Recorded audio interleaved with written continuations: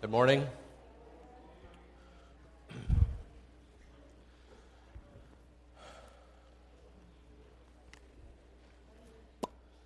So to catch the kids up on what's been going on, always good to have the Edge kids with us here this first Sunday of the month.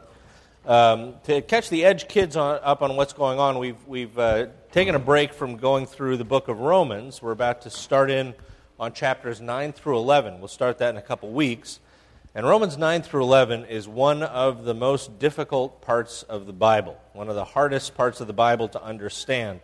And in some ways, as I've been saying, it's hard for us, especially as the kind of Christians that we are, to understand this part of the Bible. Now, some of you kids may know that there are a whole bunch of different branches on the Christian family tree, right? You may have friends that are Catholic, Roman Catholic. You may have friends that are Greek Orthodox or Russian Orthodox or Serbian Orthodox. You may have friends who are Episcopalian or Anglican, who are Lutheran, Presbyterian, Methodist, Disciples of Christ. You may have friends who are United Church of Christ, and you may have friends who are Baptist. And there are all sorts of flavors of Baptist. There are probably as many Baptists as there are all the other kinds of denominations put together. You may also have friends who, like you, go to a church that is non-denominational or independent. And we are called evangelicals. That's the type of Christian we are. We are evangelicals. Now, where does that come from? Well, it comes from the Bible. In 2 Timothy, as we've talked about, we're doing sort of a brief 5-week series on what it means to be an evangelical. And we've been taking different verses from the earlier part of 2 Timothy. Why? Just because. And in 2 Timothy, chapter 1, verse 8, Paul, who's writing this letter to Timothy, Timothy is sort of his young apprentice. Paul is Timothy's Jedi master. So Timothy is his Padawan learner, and he says to Timothy, "Do not be ashamed to testify about our Lord or ashamed of me, his prisoner, but join with me in suffering for the gospel by the power of God." Now that word gospel, which is translated as gospel in English, is in the Greek, euangelion.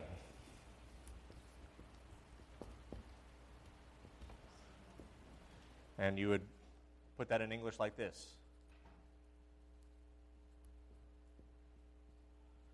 Euangelion. Sometimes you might see this written as the evangel. And all that is the same as gospel. Now, does anybody know, any of you kids know what the word gospel means, or euangelion? Yes. It means good news. Yeah, that's a good translation. Euangelion, the gospel, is good news. And specifically, this is good news about the life, death, and resurrection of Jesus Christ and the forgiveness, the reconciliation with God that is made possible through his life, death, and resurrection. And there are two important things that we should keep in mind about this. One is that it's good, right? I mean, this news is good because presumably the idea is that we are in a state where we need Jesus' redemption, the redemption that's available through Jesus. So that's good, right? But it's also news in that it is true whether we happen to like it or not, whether we agree with it or not, whether we want to believe it or not. It's news. I could believe that it's 50 degrees in here, but I'm not going to be perfectly comfortable without the fans and the windows open because it is 79. So it's news. News is news. Whether you're happy or not about the fact that the government shut down, whether you're happy or not about the fact that the House passed a bill yesterday that's going to pay the federal employees who got furloughed, it's news. That is what it is.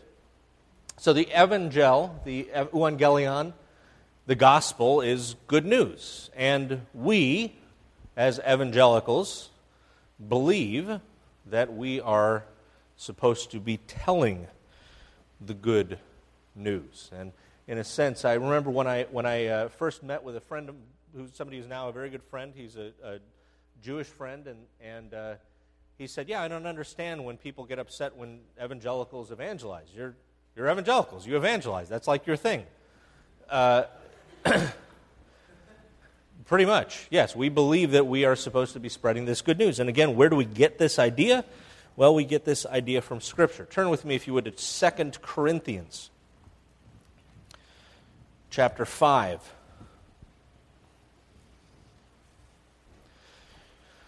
And here's what Paul has to say about this in 2 Corinthians chapter 5. I'll give you a moment to open up your Bibles. 2 Corinthians is right after 1 Corinthians. And if you have a 3 Corinthians in your Bible, you need to stop shopping for Bibles at the dollar store. Chapter 5, verse 11, Paul says, "Since then we know what it is to fear the Lord, we try to persuade men. What we are is plain to God, and I hope it is also plain to your conscience. We are not trying to commend ourselves to you again, but we're giving you an opportunity to take pride in us, so that you can answer those who take pride in what's seen rather than what's in the heart. If we're out of our mind, it is for God's sake. And if we're in our right mind, it's for you. For Christ's love compels us, because we are convinced that one died for all, and therefore all died. And he died for all, that those who live should no longer live for themselves, but for him who died for them and was raised again. So from now on, we regard no one from a worldly point of view. Though we once regarded Christ in this way, we do so no longer. Therefore, if anyone is in Christ, there's a new creation. The old is gone, the new has come. All this is from God, who reconciled us to himself through Christ and gave us the ministry of reconciliation. That God was in Christ reconciling the whole world to himself, not counting people's sins against them. And he has committed to us that message of reconciliation. We are therefore Christ's ambassadors. It's as though God were making his appeal through us. We implore people on Christ's behalf. Be reconciled to God. God made him who had no sin to be sin for us, so that in him we might become the righteousness of God. So as God's fellow workers, we urge you not to receive God's grace in vain. For he says, in the time of my favor I heard you, in the day of salvation I helped you. I tell you, now is the time of God's favor. Now is the day of salvation. What we see Paul articulating is that this gospel is good news. It is good, but it is news. And so he feels an urgency to share it. You hear that, don't you, in his words? He feels an urgency, a compulsion to share this and to urge people to be reconciled to God. He says it's like we're Christ's ambassadors. We're Christ's PR team, his marketing firm. We are his representatives. We're the ones who are given the responsibility of bringing this message and then of inviting people to be reconciled to God. And it's not just Paul saying this. This is what Paul did.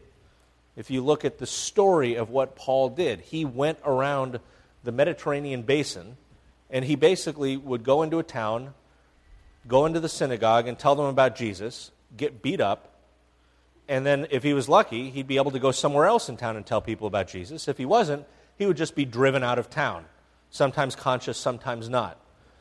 Sometimes he'd be put in jail, sometimes he wouldn't. But he went around spreading this message and planting communities of people who would be followers of Jesus, i.e. churches. This is what he did. When we read the stories in the book of Acts about what the other apostles did, they did the same sort of thing. They went around spreading this message. They seemed to have this sense that this was news that had to be told, that it was good news, but it was news that had to be told to everybody. To everybody. So not only to the people who were like them, but to the people who weren't a thing like them. And some of them shared that news and spread that news in the places where they lived. And some of them shared that news and spread that news in places that they never ever expected they would go to. Some of them were people who were business folks who would travel, and they did it that way. We read elsewhere in Paul's letters about Priscilla and Aquila. They were probably fairly prosperous merchants, and so they had homes in multiple cities, and so they helped to establish the church in those cities as they traveled around in the course of their business. But this is what the early church did. The early church spread the word about Jesus and invited people to follow him and formed communities of people who were his followers. You never ever get the sense as you read the New Testament from Jesus, from any of his followers, that anybody would ever say, Jesus, you could kind of take him or leave him. He's a good guy, good teacher, did some nice things, healed some people, admirable sort of fellow. You might be inspired by reading a book about him, but, whether you want to actually follow him, it's kind of up to you. No, the message of the gospel is that Jesus Christ is Lord of the universe. That's good news if you are going to be his follower. If you are not, that actually is really bad news. Okay? So, we, as evangelicals, tend to be a part of the Christian family tree that especially pays attention to and embraces this idea that we are called to evangelize and to spread this message. We are not, as Paul says, ashamed to testify to the truth that Jesus Christ is Lord of the universe. Now, that can have some unfortunate consequences. I'm sure nobody here has ever encountered anybody like this, but the truth is there are some people out there who think that they must be really representing Jesus well if everybody hates them. Right? Did you ever work with somebody who felt like it was their mission in life to make Jesus as odious as possible in the eyes of everybody around them?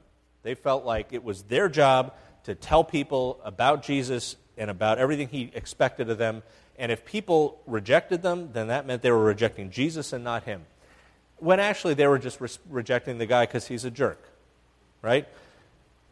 It is certainly the case that people can reject the gospel and then be unhappy with us if we are people who embrace the gospel. But it can also be the case that you can just be rejected for being a jerk. So, do we want to be a jerk? No. Okay, kids, this is the part. Okay, do we want to be a jerk? No. Okay, was Jesus a jerk? No, although some people really didn't like some of the things he said. But again, if people are going to reject the message of the gospel, they should be rejecting it because they don't like Jesus, not because they don't like you. End of that bit. So, I have been promising all along that I would help all of us to remember what it is to be an evangelical by use of a handy mnemonic device. And I am about to reveal what that is. I know you have been excited about this. Many of you woke up this morning with bated breath, knowing today, hoping, because I didn't tell you it would be, but hoping today would be the day. And I tell you now is the day.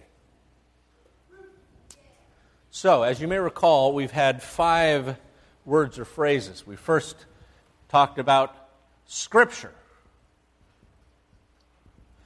The fancy term for this is Biblicism.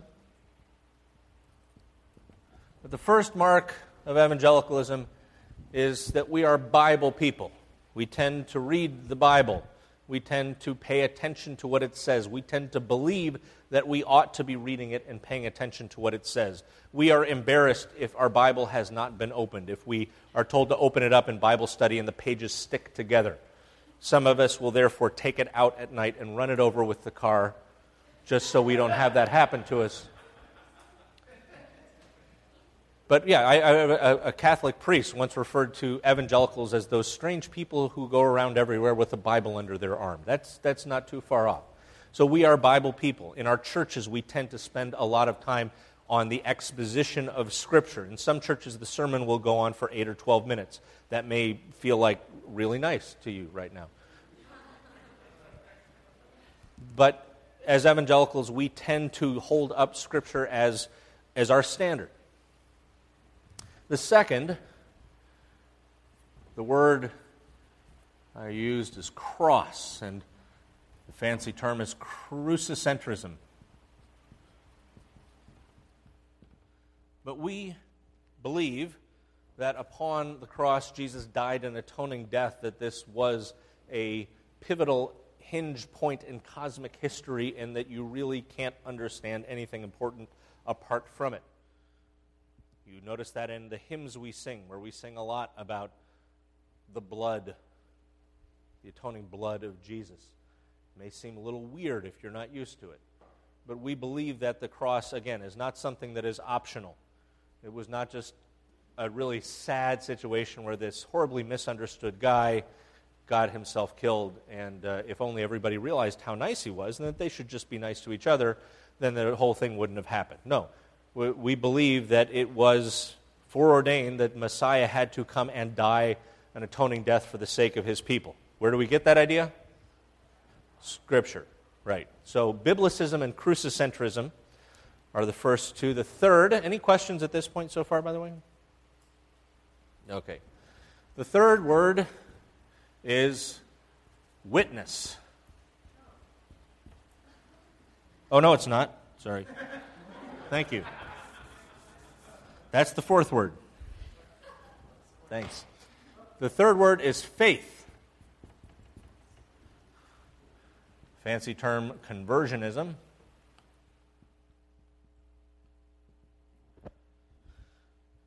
Generally speaking, evangelicals believe that we are to make a decision to follow Jesus, that you can't be born an evangelical. There's no such thing as a cradle evangelical. Being a follower of Jesus means that you have to respond. So usually, we will not baptize babies, but we wait until people reach an age where they can say with integrity, and as people who are able to make this kind of decision, that they are choosing to follow Jesus and that they choose to be baptized, right? So that's part of why we do that the way we do. But we also, again, where we get this idea is from Scripture, where we keep hearing Jesus say these obnoxious things like, you must be born again, and repent for the kingdom of God is at hand. We believe that the natural path of our sinful human condition does not go anywhere good. And so we need to turn from sin and turn to God. And that Jesus enables us to do that by His Holy Spirit. And we think this is key. So that's the third one, is faith. The fourth one, which we've been talking about some today, is witness. Technical term being activism. And that does have to do not only with telling people about Jesus, it does also involve the idea that following Jesus is supposed to be a total lifestyle. That you don't just sort of punch the clock on Sunday morning for an hour, you do your God thing then, and then the rest of your week you just sort of do what you do. You know, that okay, yeah, your identity is as a Christian, and you kind of, observe the holidays, show up in church, but, how it affects you is, maybe it makes you feel a little better, gives you a little more confidence you might go to heaven when you die. That's not it. No, we believe that we are called to be disciples of Jesus, i.e. followers of Him, and that means that we're supposed to live our whole lives as His people, that we are supposed to be continually transformed into His likeness, and that we are supposed to live out actively the lives of followers of Jesus. So that does mean that we are sharing the good news as God gives us opportunity to and in ways that make sense. But it also means that this has to do with everything about us, with how we spend our time and how we spend our money, and with the kind of relationships that we build. That this is supposed to be a total lifestyle. So that's activism. And the fifth, and just in case you care, some scholars would stop here, but many, and I've come to be persuaded of this, many would add one fifth mark, which is tradition, baby.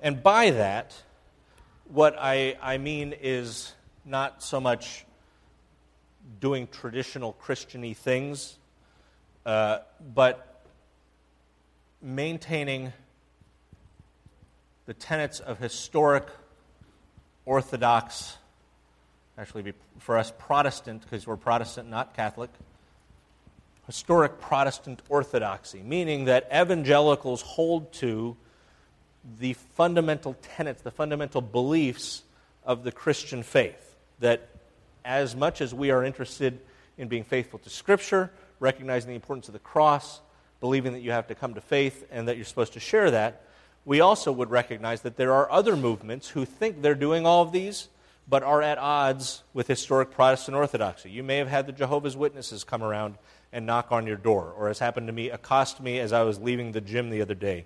These people are very committed if they want to talk to me after I've worked out. But they don't hold to historic orthodoxy. They don't believe in the Trinity.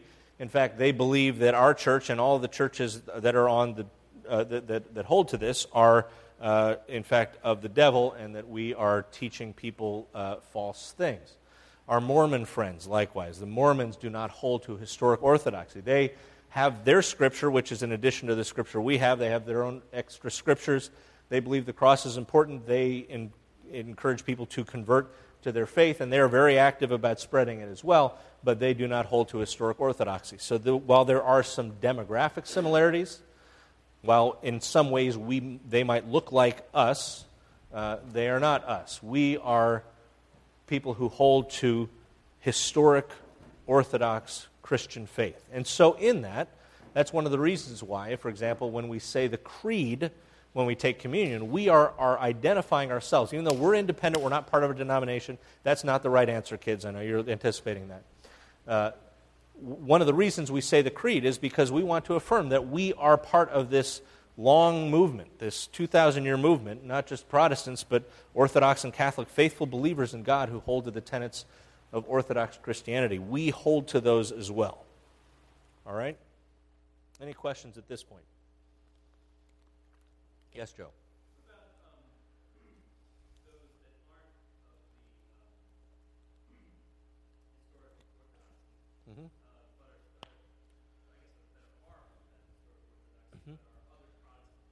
Yeah, right.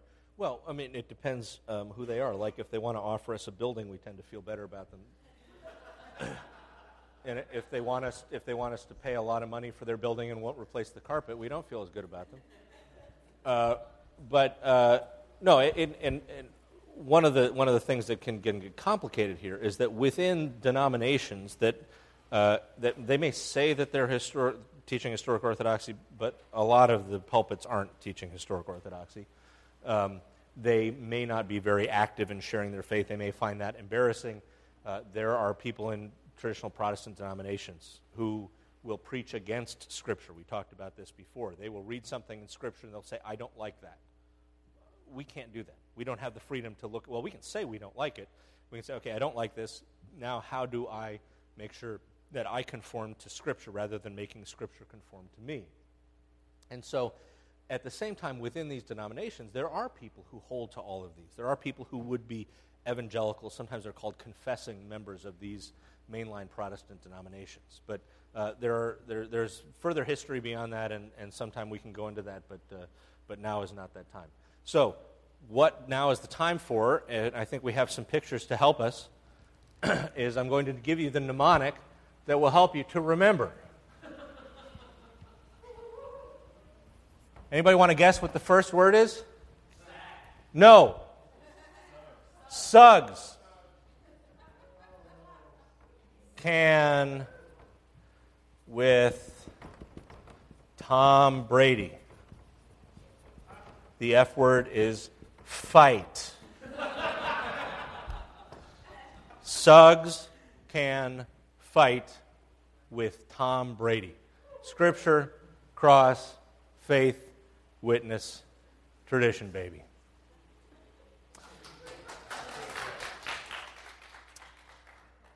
Let us prepare for communion. Yes. What's that? Because it's not one of them. So we're going to have, now our time we're at the beginning of communion, we are going to recite together the Nicene Creed. Service would be part of activism. We're going to recite the Nicene Creed, and we are going to do that all together, and then after that we'll invite you to come forward and to take the elements. And would invite you to do that by receiving them, taking them back to your seats, and then we will actually partake of them together. The red is wine, the white is grape juice, and the bread is unleavened. We believe in one God, the Father, the Almighty, maker of heaven and earth, of all that is seen and unseen. We believe, stand up for this, Lord, that Jesus Christ, the only Son of God, eternally begotten of the Father, God from God, light from light, true God from true God, begotten, not made, of one being with the Father. Through him all things were made.